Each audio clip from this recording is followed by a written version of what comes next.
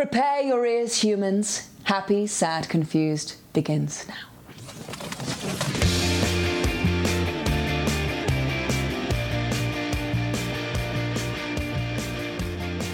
Today on Happy, Sad, Confused, Paul Feig on his comfort movie, Casino Royale. Hey guys, I'm Josh Horowitz. Welcome to another edition of Happy, Sad, Confused, Quarantine Edition.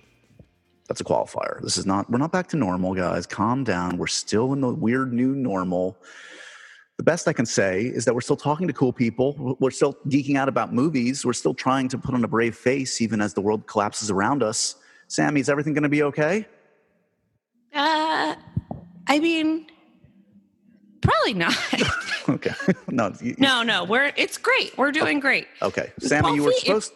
Paul Feig's good. I'm good, man. Yeah, Paul Feig is still impeccably dressed. He's still dressing in his three-piece suits. I was wondering that. That was on my list of questions. He is still he's making cocktails every day. I don't know if you follow Paul Feig on Instagram. He's a good follow. He every day does an Instagram live where he makes a different cocktail. Ooh, do you think Tucci got it from him? Oh, I wonder if there's a beef. Oh. You know, I've made, of course, you're referencing Stanley Tucci's, I think it was on Instagram, where he made a Negroni in a tight-fitting T-shirt, as he always wears. In a tight polo with some jazz in the background. I've been making Negronis the last couple days, maybe in no small part influenced by the great Tooch. I don't know if I look the same as I'm making a Negroni. I can guarantee I don't. But I guess my point is that he's made an impact on my life. I'm drinking more. Thanks, Stanley.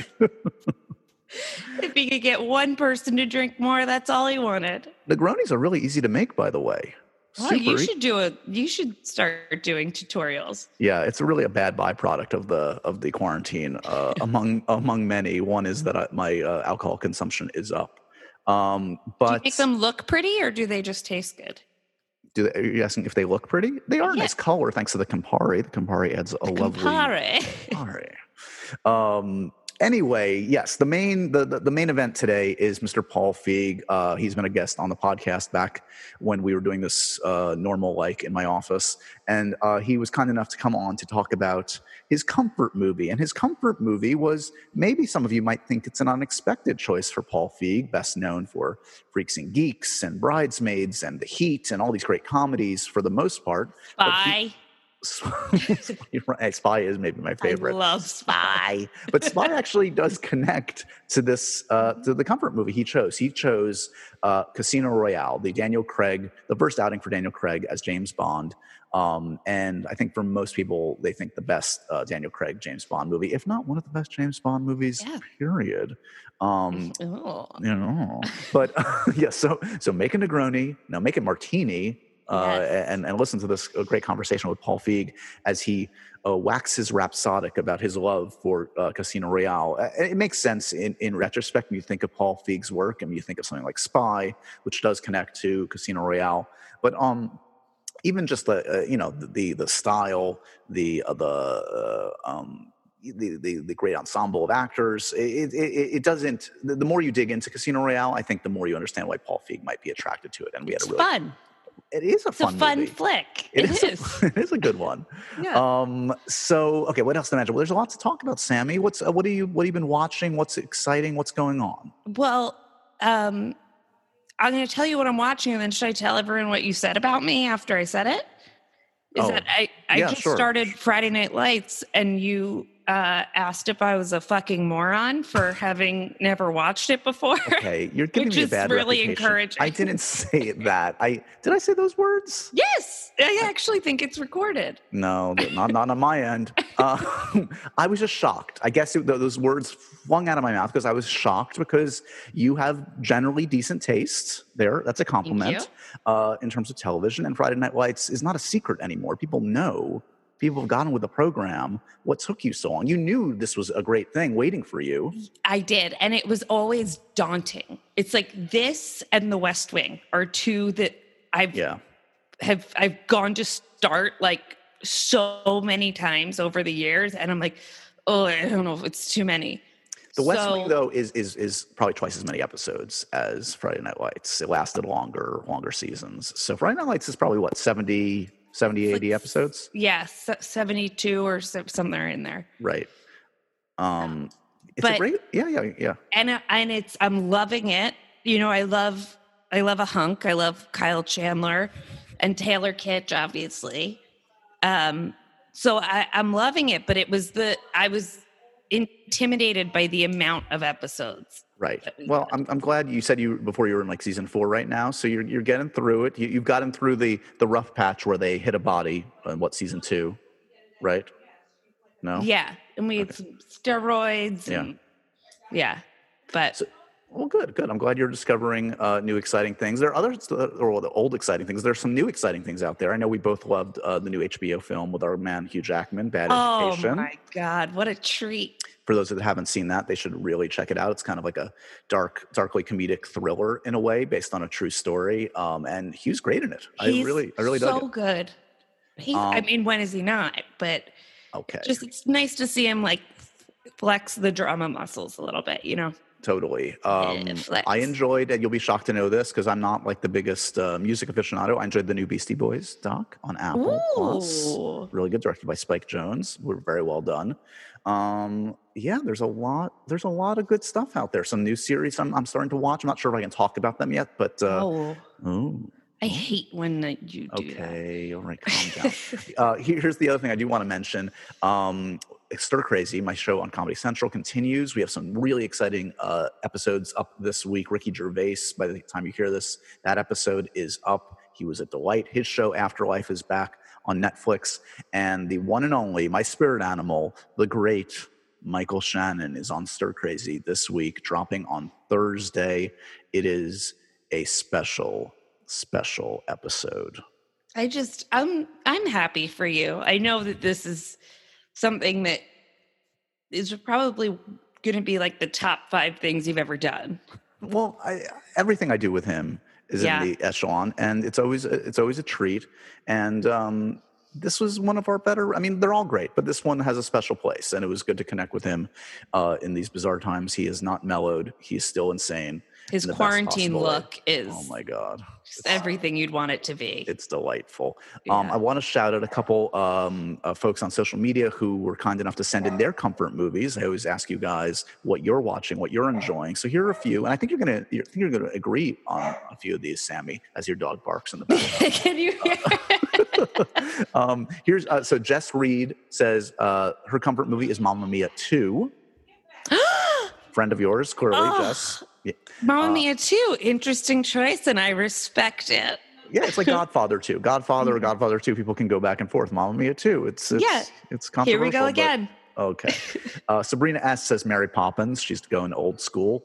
The original, okay, not Returns. Got it. Not Returns. Lainey S. says Notting Hill. Great one. All the Richard Curtis movies, For Weddings and a Funeral. I feel like they all qualify. Here's a different kind of a take. This person's maybe a person after my own heart. Disco Non Sequitur chooses Inside Llewyn Davis, the Coen Brothers movie, as their comfort movie.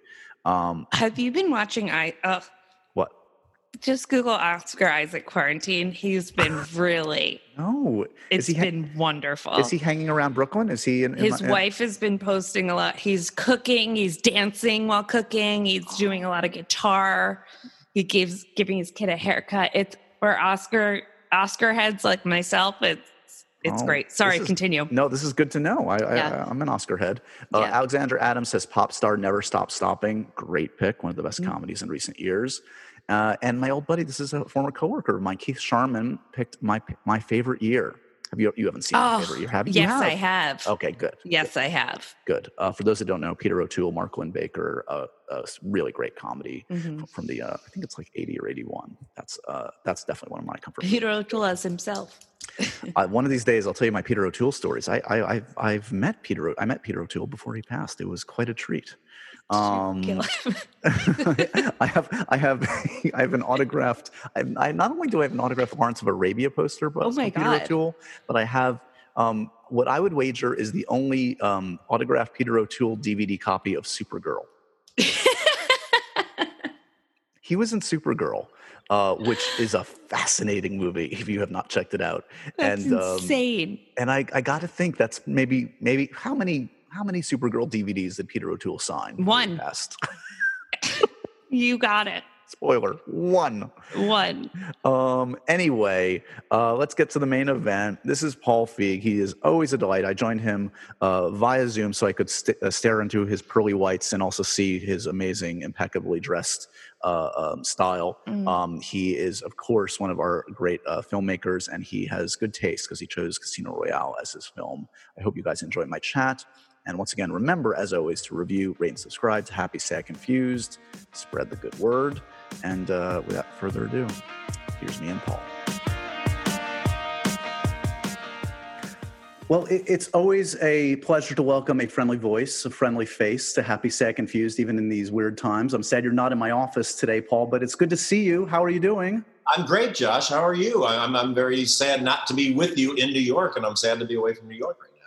Well, excited to see you in better times in the flesh, but thankful that you're here with me today because, you've obviously been on the podcast before, and we've changed the format a little bit in recent weeks because I feel like a lot of people are trying to escape a little bit, trying to find a little comfort in these kind of confusing times. So we're celebrating comfort movies. Oh, good. Yeah, I know. This is like isn't the time to watch The Walking Dead. I find. Exactly. I don't necessarily. I mean, I love Darren Aronofsky films, but I don't know if I need to see Requiem for a Dream right now. Even though Marlon Wayans is in it, we want to see Marlon in one of his crazy movies. Exactly. So I asked you prior to coming on the podcast today to select a comfort movie. Would you care to reveal the movie that you selected and give us a little sense of why? Yes. My comfort movie, one of many, but this one really stands out for me, is Casino Royale. But the Daniel Craig's first outing is James Bond. I just love that movie because this is very controversial. I'm going to start out with a big bombshell. I think Daniel Craig is the best James Bond. And I'm sorry, I know all the Sean Connery people, he's great too. But I don't know, to me, I'm such a fan of the original books that Craig he's the way that Fleming wrote Bond. Bond's a very dark character. He's not filled with one-liners and all this. He's very serious. And I just thought Craig just nailed it. And then, Martin Campbell's direction in that movie is just stellar.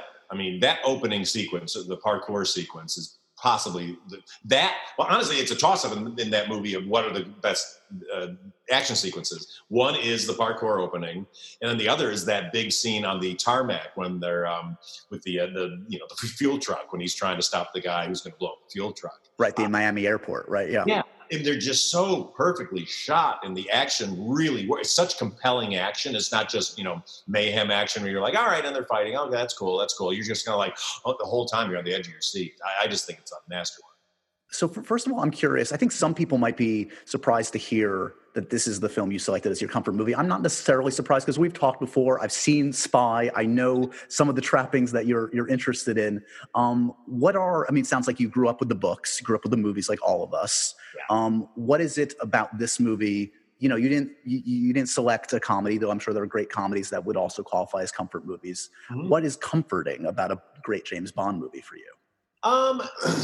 It's the setting, the setting's so international and beautiful. And I think they especially found really cool settings for this. And so much of it takes place in a casino and people are drinking, martinis and wearing tuxedos and everything just feels very, very like another world that we're not a part of. And I think that's the best movies that I love so much are the ones that really take me to a world, an aspirational world of like where you're just like, oh, I wish I was there. I'm glad I'm not in danger while I'm there, but I sure wish I was there having a martini or, and after he wins, he's got a martini and he's eating caviar and it's like, oh my God, that looks so wonderful, and there's just something very comforting about that because again, it's a problem. He's not dealing with problems that that have any relevance to our lives. We're not going to get chased down by Le Chiffre anytime soon, I don't think, for international money laundering. So I just think it propels you into a different world that's beautiful and aspirational, but also really exciting. So let's go over some of the basics. I mean, I'm sure most of the audience has seen Casino Royale by now, but this was, of course, the first Daniel Craig Bond. This came after a run of Pierce Brosnan films. It came out November 7th, 2006, the 21st official James Bond movie. There's some unofficial ones in there, too. Yeah. Including, we should say, there's another Casino Royale. Yes. Do not necessarily. Great one too, a comedy. That's right. Yeah, if you've ever wanted to see David Niven and Woody Allen as James Bond, that's the Casino Royale to go to. Woody Allen, if he hiccups like 21 times, he explodes or something. It's crazy. It's really a nutty film. So this one, though, of course, was a reboot. And you mentioned Martin Campbell. Martin Campbell directed this one. And it was interesting. Martin Campbell also had already rebooted Bond. He was the director of GoldenEye. Mm-hmm. So he clearly knew how to kind of restart the franchise and give it a boost. I mean, do you remember, there's always the casting furor, right, whenever a new Bond comes around. Oh, yeah. Did you have familiarity with Daniel Craig, and what was your attitude when you heard that he was cast? Yeah, I was a big fan of the movie Layer Cake. I'm also a big Matthew Vaughn fan. So when we saw Layer Cake, I remember going like, who is that guy? He's like the coolest guy ever. So when they announced that he was going to be Bond, I was just like, I'm in, totally. But do you remember the whole controversy that happened with him at Cannes? Yes.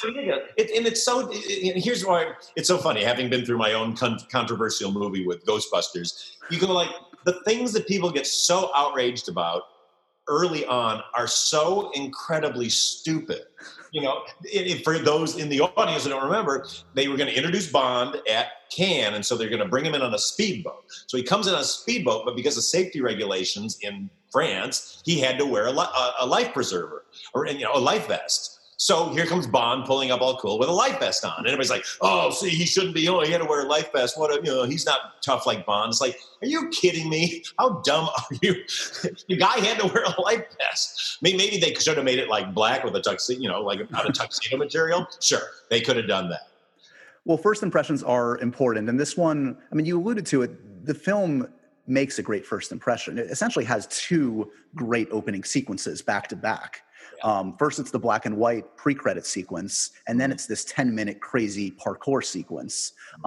Let's just go through a couple scenes and talk through them if you'll indulge me. So the opening of the film is this kind of, I mean, this whole film is a bit of an origin story. This is his first two kills we're seeing. Yeah, totally. What's crazy about this to me is that Casino Royale was the very first Bond book. And yet this is basically the last of the Bond books to ever get made as an actual Bond film, other than the David Niven ridiculous one. So right there, you're kind of like, how did that happen? So what's so brilliant about it, and, all the writers on it, I know Paul Haggis was a writer on it, and a lot of people wrote on this thing, is that, yeah, you see this in this really stylistic way with this, big grain kind of tri-X film, black and white.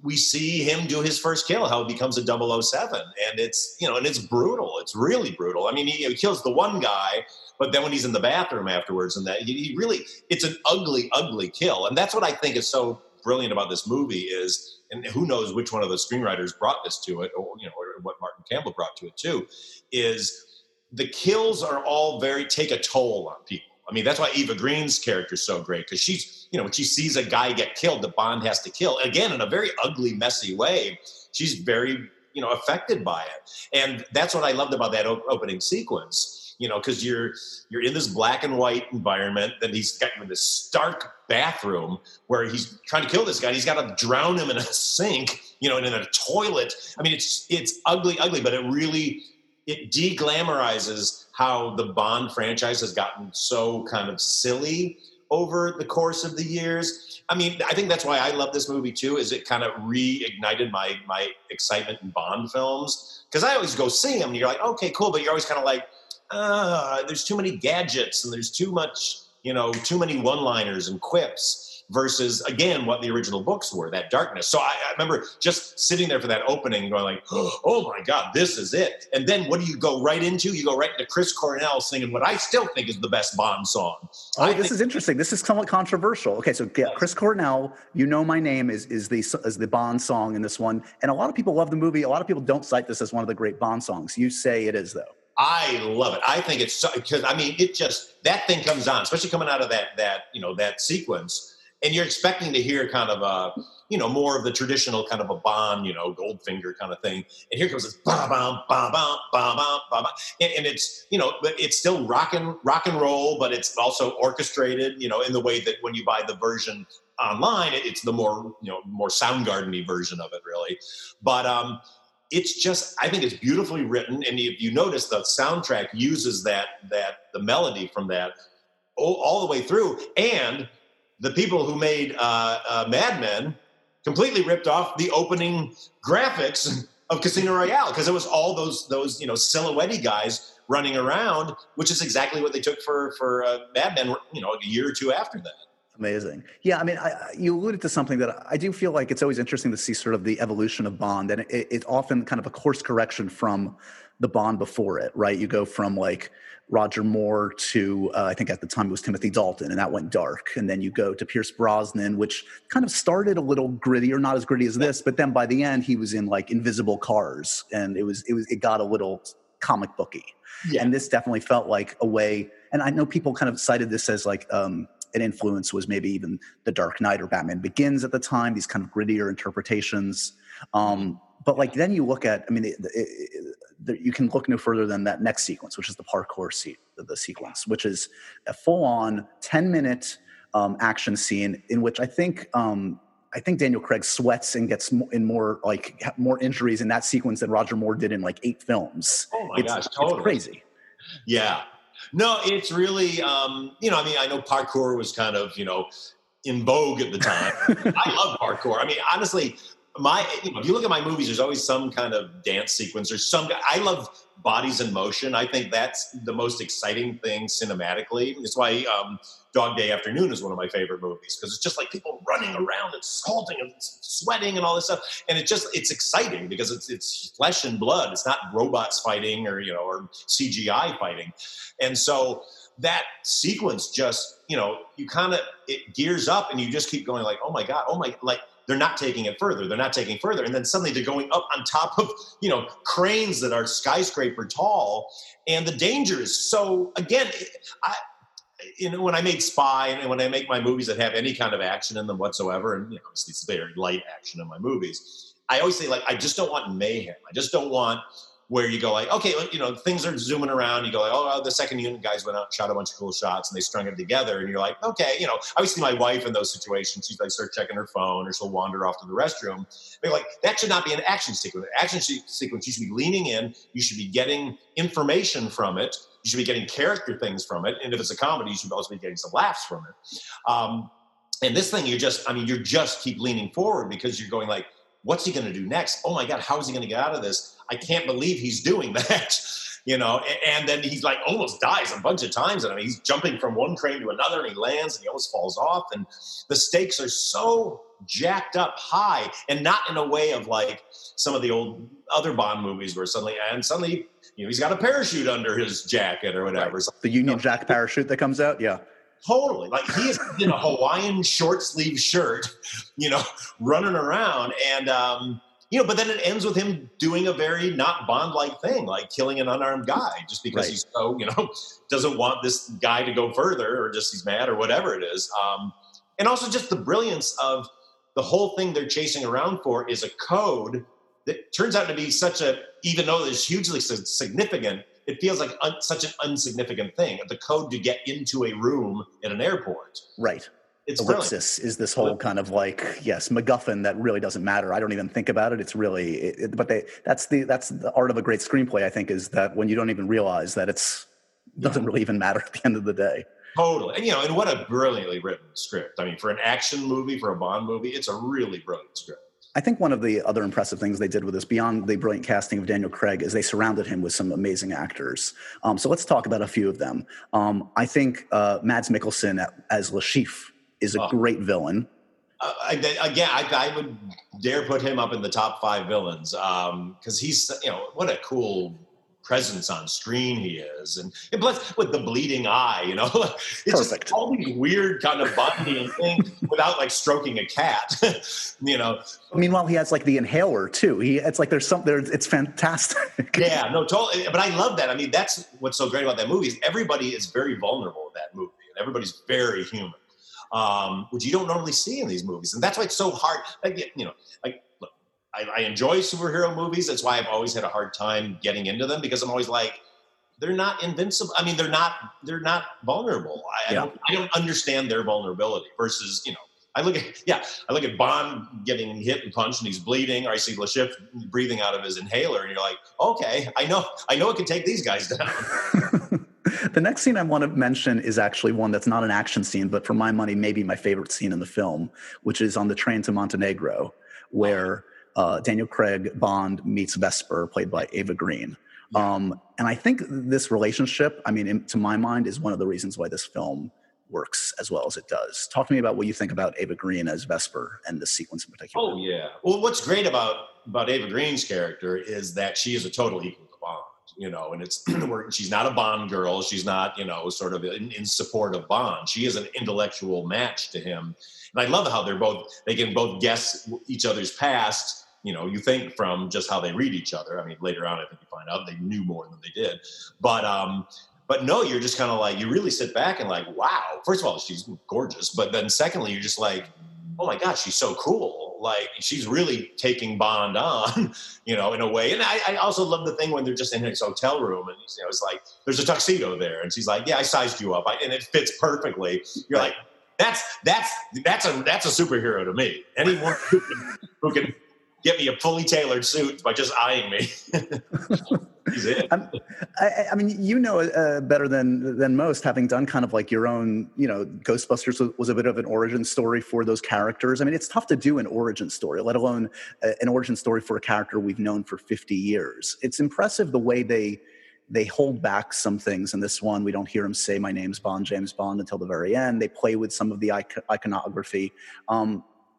Just talk to me about, from your perspective as a writer and director, the challenges they must have faced going back to set up a character like this. Yeah, I mean, you know, it's weird because we all know Bond. We all know his history, basically. Although I guess we kind of don't know his history. We just know the other movies. Right. You know, but that was so interesting to see how he got his 007, you know, his 00 ranking by killing them, you know, doing his first 2 kills. But it's weird because when you get a new Bond, it must be what they have on Doctor Who every year, you know, kind of, you get a new Bond human being in the role. So you do have the chance to play with it, but then you can't play with the mythology too much. So all you can do is take your little shots with it. And, you know, you mentioned Ghostbusters. We tried to do that too, of like, oh, we're going to subvert this a little bit, or, oh, you thought, you know, here's how this kind of happened. Here's how the logo happened. Some people were annoyed by that kind of thing. Other people enjoy it. You know, I really enjoy he's in the casino and he orders a martini and they say, shaken or stirred. He goes, do you think I care? Or however he says a funny retort. And I go, that's great. You know, that's really fun that they were able to do that. There's a really funny thing on the train though, and she's looking at his watch and she goes, Rolex, and he goes, Omega. And she goes, like, man, Omega's got a really good placement in that movie. I was going to say, a good line and good product placement all at the same time. But I think he's drinking a Heineken in one scene too, though. So totally. But I understand it. I'm a filmmaker. I know they're going to give you some money. You take it. This film clearly came during the poker craze of that time, and but it works. I mean, there's actually like a lot of poker in this film. Long sequences, which you would think it'd be like, you know, it's a lot. So I always hate movies about the internet because directors have to figure out interesting ways to watch people type on a keyboard. You know, like, oh, now we're going through the cable. It's like, oh no, it's still just somebody on a computer. But yeah, again, the stakes are so. It's like watching Russian roulette because you're just like, what's going to happen? Because, you know, I admit I can sit and watch one of those poker tournaments on TV and get really into it just because you don't know what's going to happen. The thing I hate about poker tournaments, if I may diverge, but it'll bring me back to Bond. Is all the guys wear sunglasses and like earphones, and it's like, no, that's not. You got to be Bond. You got to be steely, you know. So somebody's got to be able to read your tell. You can't hide behind a mask, you know. You show them like in a Batman mask. Well, sure, I could win at poker then. So that's why I think again it's so fun to watch that one of like, here's these guys, but also the setting, and they're all dressed up, and there's all these other international rich guys around who seem to be pretty terrible players, by the way, because really only Le Chiffre and James Bond have any real credit at that table. Right. I'm not sure. I mean, I appreciate Felix Leiter always, and played by a great actor like Jeffrey Wright. But that's even a nice reveal. They kind of hold back who he's playing for a while. Oh, totally. But I mean, everything down to like those chips, you know, they have like poker chips, but then those like long, you know, the rectangular ones that look so beautiful. Everything is so tactile in that movie. You're just like, you want to touch it all. You want to be there. You know, you want to be drinking that drink. And A couple other scenes I want to mention. Around when we get into the poker section of the film, there's the part where he's like drugged and he essentially has to defibrillate himself, which again is like more sweat and blood and everything coming out of him than I've ever seen in a Bond film before. And a really well done, suspenseful scene for my money. Very suspenseful and crazy. I mean, if the one crazy gadget he has is a defibrillator and whatever that shot that brings him back to life in the cars, at least you go like, yeah, I guess that kind of makes sense. Like you would want to be prepared if Bond got poisoned versus, some of the other ones. It got to a point in the older Bond movies, like especially the Roger Moore ones, where whatever Q would introduce as you go like, well, okay, but it always had such a specific thing. Exactly. Yeah, Your watch will turn into a saw that will cut through rope. It's like, I wonder if he's going to get trapped somewhere with a rope around him. This is anti-shark repellent. Wait a second. Exactly. There's one man in the world that this dart will hit and it will take him out. Oh, well, I hope I need him. But I mean, the fact that he's got to be talked through saving himself and he almost dies and he defibrillates himself at the very last minute and then cleans up, somehow gets a beautifully laundered, clean, perfect shirt and comes back to the table looking perfect. And that's his superpower. That's his ability to clean up very quickly. That's my Superman right there. You are for the podcast listeners, they can't see you, but you haven't dropped your Savile Row wardrobe for the sake of the pandemic. You're still no, suit and tie every day. That's how I'm a big believer in, in these kind of times, you have to have a routine, get up, shower. I always say, don't spend the day in the clothes you slept in. Was Bond in some way an influence on your own style, on your own wardrobe? I mean, you're always so meticulously dressed. Oh my gosh. Yeah. I mean, I've had a few cinematic influences and Bond was definitely one of them because he was always dressed so immaculately and beautifully. I look at that. I mean, I think Bond inspires me more into formal wear, but I have to say one of the biggest fashion revelations for me is the very last shot in Casino Royale after he shoots the guy there on Lake Como and then he comes up and that last shot is a low angle shot looking up at him. He's holding the gun, but he's wearing this beautiful 3-piece Tom Ford suit that I had never seen like a Tom Ford suit like that before. And I remember in the theater going I literally made a sound. And I now own a version of that suit from Tom Ford. It's not that one, but it's actually, ironically, if you go to Tom Ford, it's the one they make all the sales guys wear now. But it looks so great. So yeah, he huge. How much was James Bond on your mind when you approached Spy?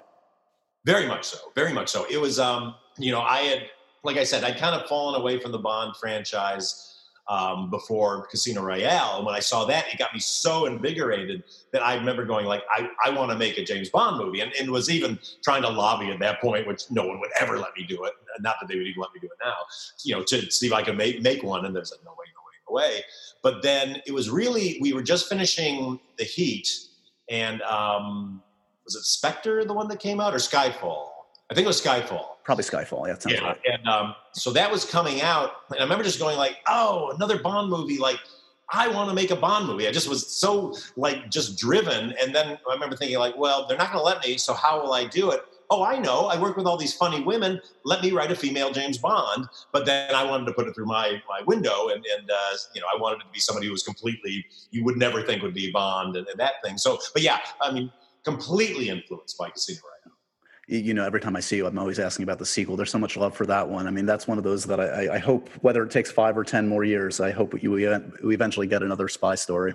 Yeah, fingers crossed. I mean, now with the Fox merger, it's over at Disney, so I don't know if they'd even let us do it R-rated. And I definitely want to do it R-rated. I don't have any desire to do a PG-13 Spy. So did you ever get anywhere in trying to get a meeting with Eon or something to talk about trying to direct a Bond? No.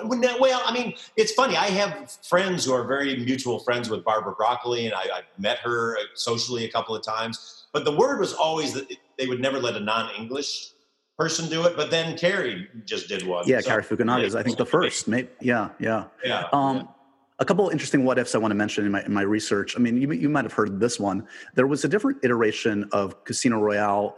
Apparently, Quentin Tarantino wanted to do a Casino Royale adaptation with Pierce Brosnan as a period film. Oh, I didn't know that. Interesting. Intriguing. Very intriguing. I had not heard that. Wow. And this one I found fascinating too. You know who the second choice was? The one that nearly got Bond when Daniel Craig got Bond? No. Was Superman himself, Henry Cavill. Really? They decided he was a little too young at the time, and they went with Daniel. Well, when Daniel is going to hang up his spurs, I know who I want to be Bond. Give it up. Henry Golding. Henry, of course. Henry would be the perfect Bond. Henry's so charming and cool, and he's going to be Snake Eyes. He just finished shooting that, so I'm all Team Henry on that one. You gave him a little Sean Connery moment in Last Christmas, so there you go. There's his audition right there.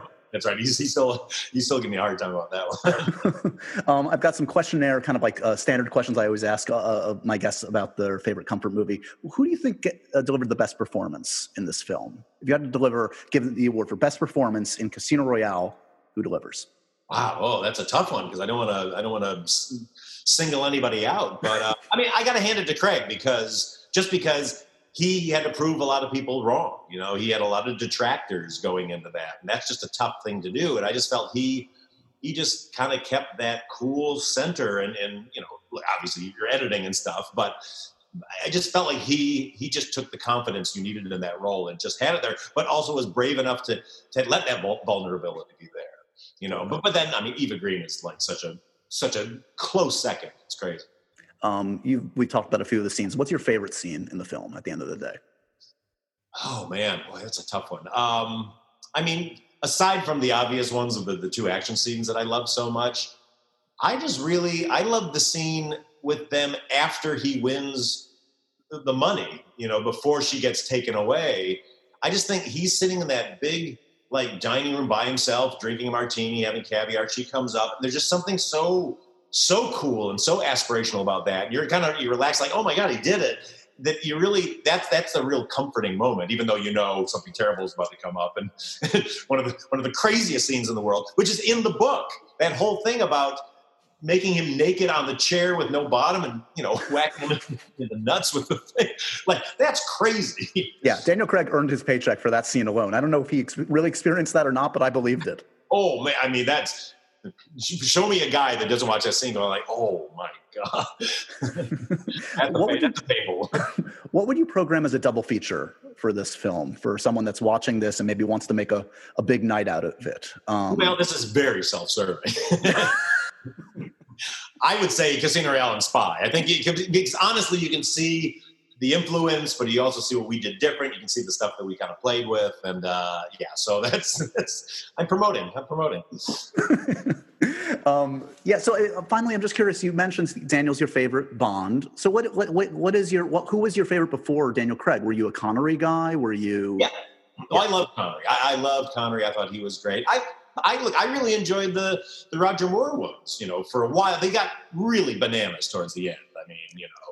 It got really crazy, but I kind of like that sort of quippy thing. But what bugged me is that people even now kind of like, oh, I miss all the quippy stuff. All the Bond movies are so serious now. It's like, yeah, I don't agree with that because I think it's a spy world. You want to.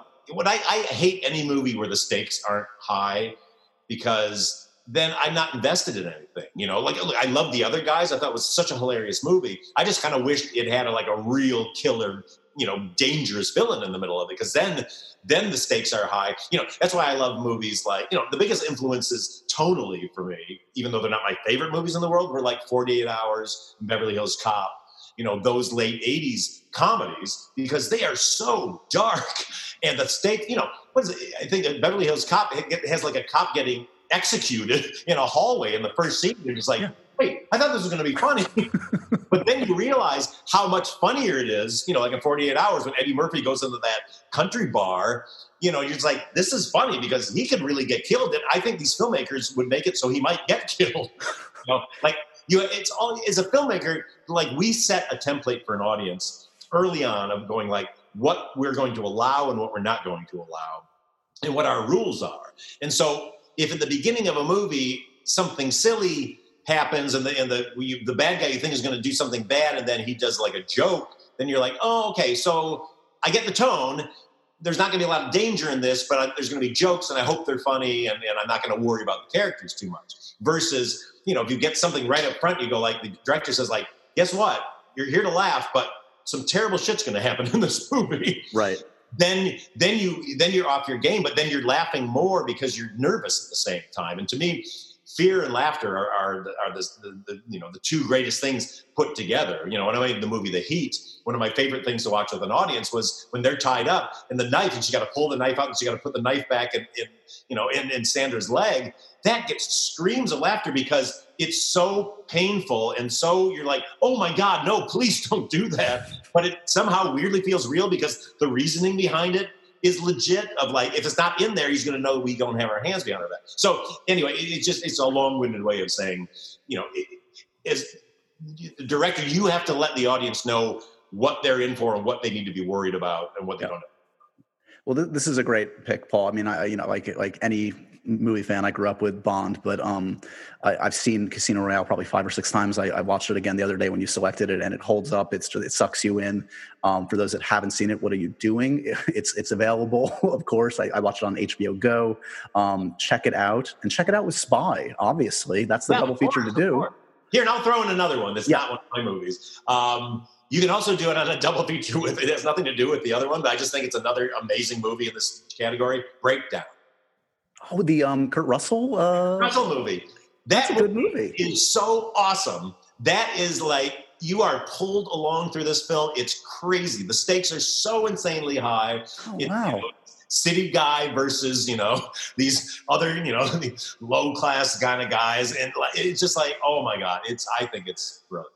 I'm going to go back to that one. I don't think I've seen it since it came out, but I remember enjoying it at the time. Jonathan Mostow, I believe, directed that one, right? I cornered him when I was at a DGA feature directors dinner and just completely cornered Mostow for like an hour, just peppering him with questions about Breakdown. I love it. I always love geeking out with you, Paul. You're a man after my own heart. Maybe your wardrobe's a little bit better than mine, but I appreciate you taking the time out to celebrate Casino Royale, and I hope you stay safe and sane in these weird times, and I can't wait to catch up with you in person. You too, Josh. You're one of my favorite people, and I really appreciate you having me on and doing this, and you look great, and we're going to get through this. And if anybody wants, until this quarantine's over, every night at 5 o'clock LA time on my Instagram feed, quarantine cocktail time, come on by. We're raising money for charities, and we're making cocktails, and I'm being it. So join us. I've been enjoying it. I was saying before, your margarita dance on Monday was just stellar. Thank you. Well, more stupidity to come. So that's a promise. And so ends another edition of Happy, Sad, Confused. Remember to review, rate, and subscribe to this show on iTunes or wherever you get your podcasts. I'm a big podcast person. I'm Daisy Ridley, and I definitely wasn't pressured to do this by Josh.